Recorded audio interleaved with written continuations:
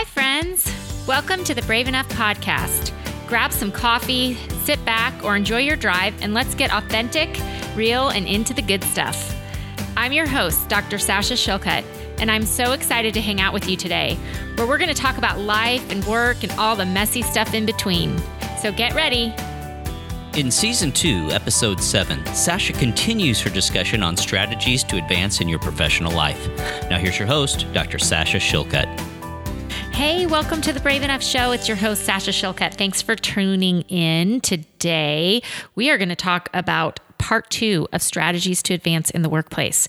I do a lot of coaching one-on-one and also group coaching, and some of the most interesting questions that I receive and interesting problems that present themselves are from really highly successful women who I think if you looked at, the world would think, oh, wow, she sets her day, she sets her schedule, she's really in control, she's really in the driver's seat of her career. And yet so many of the questions and the problems that I coach women through is how to get back into the driver's seat when they have given that seat away and they do not feel that they're in control of their career or control of their work-life balance, and getting back to that.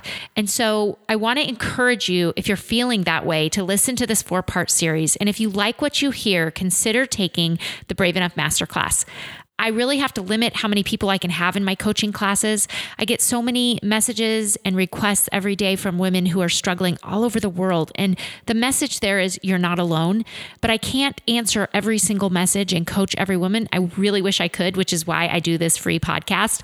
But what I do offer is 2 coaching classes a year, and I take 12 women through 12 weeks of coaching. And it's all online and it's totally doable in your current work, because if it wasn't, nobody would be able to do it, including me. I have a full-time job, I have a busy family, and we still make it work. And we make it really feasible and we make it amazing. And you have connection and you have support to get back into the driver's seat and be your own CEO, be the CEO of your own life. So if you're interested in the Brave Enough Masterclass, the next one will be starting March 2020. You want to go online and you want to check it out at becomebraveenough.com, or just send me an email. I read all my emails. So go to my website and send a message and just ask, hey, what's this about? Or is this right for me? And let me know how you're doing. Let me know some feedback. I would love to be able to help you if I can. So today's show is going to be on one of the classes that we do in the masterclass, which is identifying your goals. And I'm thinking if you're listening, you've probably been through something in your life, a class, a workshop, you've heard a lecture, you've listened to a podcast, like identify your goals, set your goals, smash your goals. You go on Instagram, you see all these memes, slay the day, slay your goals, just achieve more, do more, be more. And I think the message that I hear often is, I'm not enough. I'm not enough. I just got to find the motivation to do more. What's wrong with me? Why am I so tired? Why can't I achieve my goals? I think most of us, and this is key, are not achieving the goals that are really in our heart and our soul. And the reason that we lose motivation is because, number one, we're human. And there's no way that every day you're going to wake up and you're going to find the motivation to slay the day. You're going to have days that are 5s. You're going to have days that are 10s, but you're going to have days that are 5s. The only way that you can keep going and accept that you're having a day that's a 5 is if you actually understand that the most important thing you can do is to figure out if what you think your goals are really your goals. So when I teach the masterclass, we go through this curriculum, and in the first few weeks, we dive into this, and it's amazing because what people list on their first day, what the women list is their goals, their career objectives, their life objectives. Maybe it's, I want to lose a certain amount of weight, or maybe it's I want to become more healthy, or maybe it's I want to really work on my marriage or my relationships with others, or I want to get promoted, or I want to work less so that I can be more present with my children, or I want to travel, or I have this creative side that I really want to, do, but I don't have time to do it. Those, when they really dig deep, are not the goals that they set in week 4 of the class. It totally changes. And the reason is that we are so brought up in this complex work environment of saying yes and not setting boundaries that we find ourselves, and this is key, succeeding in ways and towards goals that we actually don't like. Yes, the hardest thing is when you find yourself succeeding in a job or working towards a goal and you're on this train track and you're really good at it, or you're showing promise, or you're making money, or whatever the positive benefit is, but you actually don't like it. And you're too afraid to stop and assess that actually these goals that I've been listing, these things that I've been working for are actually not at all what I want to do. They're not at all bringing me what I actually need in life. Wow. These are hard realities to face in our life. So one of the things that I have women do is to strip down the illusion goals. And illusion goals, and this is important to define it, an illusion goal is a goal that we are told that we should choose, meaning we are given advice by well-meaning people, often early in our career, that set us on a path that say, you should pursue X. You are good at Y. The way to the path of leadership is Z. And we suddenly get on a path towards a goal that we have suddenly adopted because someone either complimented us, told us that that's the way to success, or most commonly, it's the very basic, common, most used path to success, and we adopt that as our goal. So I'm going to give you an example in my own life. Very early in my career, I noticed that very few people in my department and in my specialty were doing clinical research. And those who seem to have power and those who seem to be really have a lot of work flexibility, and those who seem to be getting asked to speak on stages, and those people who were doing a lot in the subspecialty of cardiac anesthesiology were doing research. And very early in my career, I thought, okay, I need to get on this research bandwagon. And I was a very curious person, and I actually enjoyed research early in my career. And so I went and talked to some people who were outside my division and department and nationally, and they all said the same thing to me. You have to get an NIH grant to be taken seriously as a researcher, and you need to do this kind of research, and you got to start doing this now. And I didn't have very strong mentorship at that stage. And I believed what they said, and they actually gave me good advice. But the problem was that I hadn't figured out if that's what Sasha wanted to do. But I didn't waste time because I thought, well, I'm kind of clueless. I don't know, I don't have anybody to really challenge me on what my goals are and what my passion is. And so I just started down this path, and it became an obsession, and it became something that I achieved at and I was good at and I became successful at. But at some point along the way, I started realizing, wow, this is really difficult. This is very isolating. This is very lonely. I'm becoming more and more isolated in my career and in my career path because I was in an environment where no one else was really doing what I was doing. So I didn't have a lot of camaraderie. And it slowly became very real to me that the goal that I had put in my brain was placed there by someone else, well-intended, but I did not have enough insight or wisdom to say, that's actually not where I see myself in 30 years. And there are different paths to leadership. And maybe I can do that and this other thing. Or maybe I can do research still, but it can be in a different vein or in a different way. I didn't have that knowledge or that mentorship, and no one really challenged me. No one said, does this really set your heart on fire? Are you really passionate about that?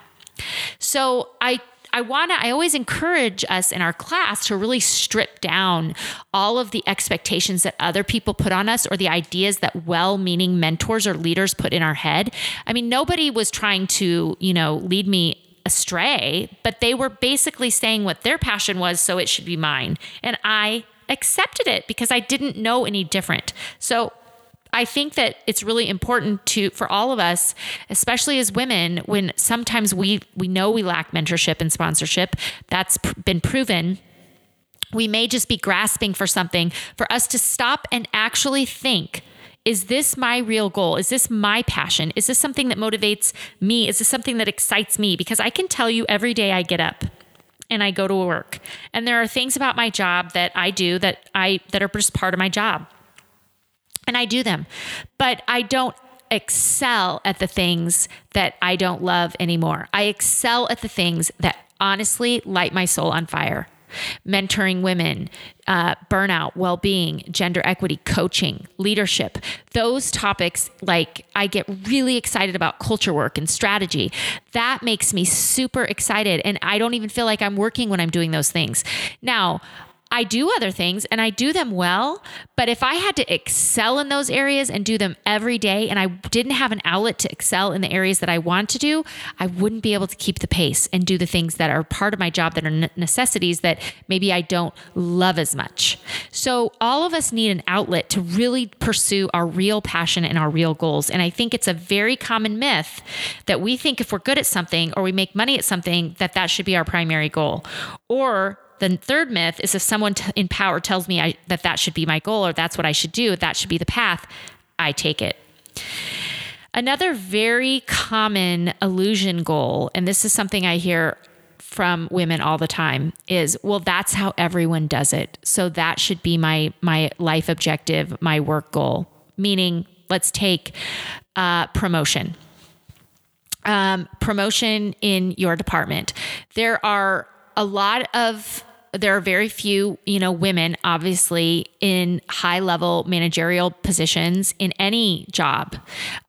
Even in education, where there are a lot of women, if you look at the highest levels of deans, et cetera, they're mostly, those people in those roles are mostly men. That's just the fact of life. And if we ask ourselves why that is, there's so many factors. But I think that a lot of it has to do with work fit, that we don't see ourselves as women really enjoying that job or being successful in that job, or we want to do that job, but we are denied that or passed over, or we are, due to unconscious or conscious bias, we are never even considered for those positions. So we're not even in the circles to get our foot in the door. But I think even more commonly than one specific reason is the fact that we often look at these roles and the path that it takes to get there, and we're like, I am not willing to do that, because we're told there's only one path. This is the path. And we're so afraid of forging our own path and the risk that comes with it. We're so risk adverse that we just adopt illusion goals, or the path to get to this illusion goal, or maybe the path to get to our real goal, but it's not the path that we're supposed to be on. But we accept it because we are totally risk averse. So risk is something that we are taught, I think, as women to avoid. And it's because we are judged harshly for our failures, much more harshly than male leaders and men in the workplace. That study has been done in multiple arenas by different people, showing that when a woman leader makes an error, she is judged more harshly. Jane is judged more harshly than Jim for the same error by those in her department, those in her division, those in her company. So when we make an error, we don't get to fail. We don't have a big net to catch us, and it has more impact as women. So naturally, we are risk adverse. We do not want to take risks that may put us in a position where we're going to fail. We're going to screw up, which is part of the reason, I think, another reason why women don't pursue stretch goals or leadership positions is because, man, you're already on a pedestal. Now you're going to be on a pedestal and in a spotlight and in a glass house all by yourself. And who wants to be there? I don't want to be there. So we are very risk adverse in taking small leaps, because when we fail, we suffer bigger consequences. And so we're kind of pushed into this narrow margin that I've spoke about in the last session. And what we're told is there's one path to reach your goal, and it's the easiest one, and it's well-worn. And that's true. Most of the time when we take a path that's well-worn and that everyone else takes, people have already figured out the obstructions and the challenges for us, and it's a lot easier to pursue our goals down a path that's very easily made for us. However, many times it's not the path we want to be on. I can tell you that, I had a great drive and passion to help women after I came out of a very low point in my life about 5 years ago. I had no vehicle to do that. I still don't have a title. I mean, I'm a cardiac anesthesiologist, and that's my job, is to take care of patients, which I love. I'm a vice chair of strategy in my department, which I love, but I don't have an official role in my daily work life to go and I don't, pay my bills by helping women. But I had this huge desire to help women. And it was a lack of opportunity for me to go, I can't figure out how I really want to help women, but I show up every day at the hospital and I'm doing my job, which is I'm just barely, getting the job done of taking care of patients and leading in my department. I don't know. There's really no vehicle or avenue for me to help women. And so, but I knew that that was my passion, and I knew that I had to do it somehow. So I did the very difficult thing. It's a lot easier now, but it was difficult then. I forged my own path, and I started helping women on my own time, nights and weekends, and whenever I could, like I am now post-call, to really help women and say the things I felt really passionate to say, and coach women and encourage women who I saw struggling every day in my workplace and in my friendship circles and online. And let me tell you, it has enriched my life, and it has opened up actually opportunities in my real job, and, opportunities for me to speak, opportunities for me to publish, and opportunities to do other things that if I would have just ignored that passion, I'm not sure that those opportunities would be there. And I'm not sure that I would be as fulfilled in my, job that I work, every day that puts food on my kids' plates. And that's the reality of it. But it wasn't easy. I mean, this path that I'm on is not easy. I don't want to tell anyone, just, make your own path, without telling them, make your own path. You can do it. If it's what you pursue, if it's your passion, if it's your creativity, if it fits your mold, go for it. But do not expect it to be easy, because it is not easy. Is it fulfilling and rewarding? Absolutely. Is it easy? No. But it's not the only path that you have to take. There are so many paths to get to your end goal. I know what my end goal is, and I'm working towards it, and I am passionate about it. But you know what? There's many different avenues, because if you told me today, you could just do this 24/7, I would say, I don't want to give up what I do for patients in the operating room. I love that. I really, truly love it. And I really love being a leader in my department. So you can figure it out. There are many different paths to get to where you can be, but it is sticky and tricky at times, and it is difficult, but it is so well worth it. And I think that so many times we as women just take the path that is well traveled, but that leads us to a place that we actually don't want to be. And that's really, really hard to accept. And maybe you're listening and you're like, man, I'm there. I'm on this path. I'm actually really good at it. I'm finding a lot of professional or personal success. I'm making money, but it's not what I want to do. You know what? I also want to say you don't have to give everything up. I created a path for myself that I can encourage women and empower women, that also I can take care of patients in the operating room and work and do this complex surgeries that I love. I've figured that out. Now, it took a while, but I didn't have to give up one to do the other. Sometimes that's advice that we also get. We get, well, if you start doing this, you have to totally quit doing this. That's a bunch of bull. I'm just going to tell you right now. Do not allow your goals and your mission and your drive in life to be limited by someone else's small-mindedness. Do not. You pursue what it is that really lights the fire in your heart. And here's the thing that's so cool. Do you know that they've done studies? People really only have to do what drives them and gives them passion 20% of their total FTE to still stay highly engaged and do a good job doing 80% of the things they don't love.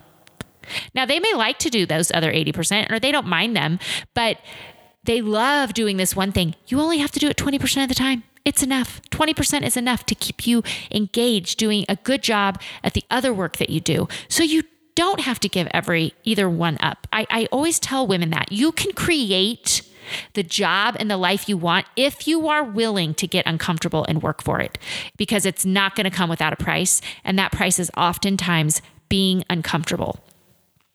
So the last myth that I want to bust on setting your goals and figuring out what your true illusion goals are ask yourself, are these goals that I'm doing because someone else told me I should?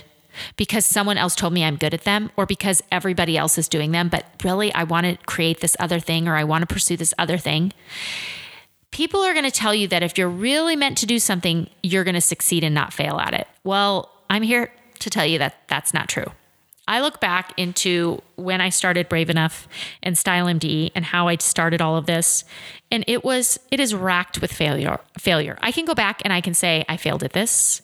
I screwed that up. I burnt that bridge. I shouldn't have done that. I should have invested this. I should have been more careful with this. I should have been more I should have taken more risks with this. I should have thought bigger with this or that. I made so many mistakes, but I'm still doing what I love and it's still successful, and that's okay. So if you think in your mind, well, if I was really meant to do this, it will just happen. That's a nice meme. That's a nice Instagram post, but that's not reality. When we pursue our goals, it's hard, it's messy, and we make mistakes. And that's reality. But it shouldn't allow us to stop from keep on pursuing our goals and doing the things that we were meant to do. I just want to encourage you today, if you're listening and you've gone, oh my goodness, this is me. I'm on this path, but I don't know how to get off. First of all, it may just need to be a parallel path. You may not have to totally jump ship, and you don't have to do anything tomorrow. People kind of get in this panic when they realize that they're on a path or they're working towards a goal that they may not love. And I see this in women all the time. When they realize this, they panic and they think they have to get off the train right away. You don't. You can take time. You can be strategic, and you can plan a shift. You can plan what I call a pause and a pivot. Listen to my previous podcast if you don't know what that is, because I talk about this all the time. And you can get there. You can walk on the path that you are supposed to be on. You can pursue your passion project, your creativity. You can innovate things, and you can actually create the job that you want if you're willing to get uncomfortable and you're willing to be strategic and take time to work for it. So I hope I gave you some great advice today on what worked for me. It may not work for you, and I realize that, but I hope that I shared some of my previous failures and mistakes that they can encourage you in yours.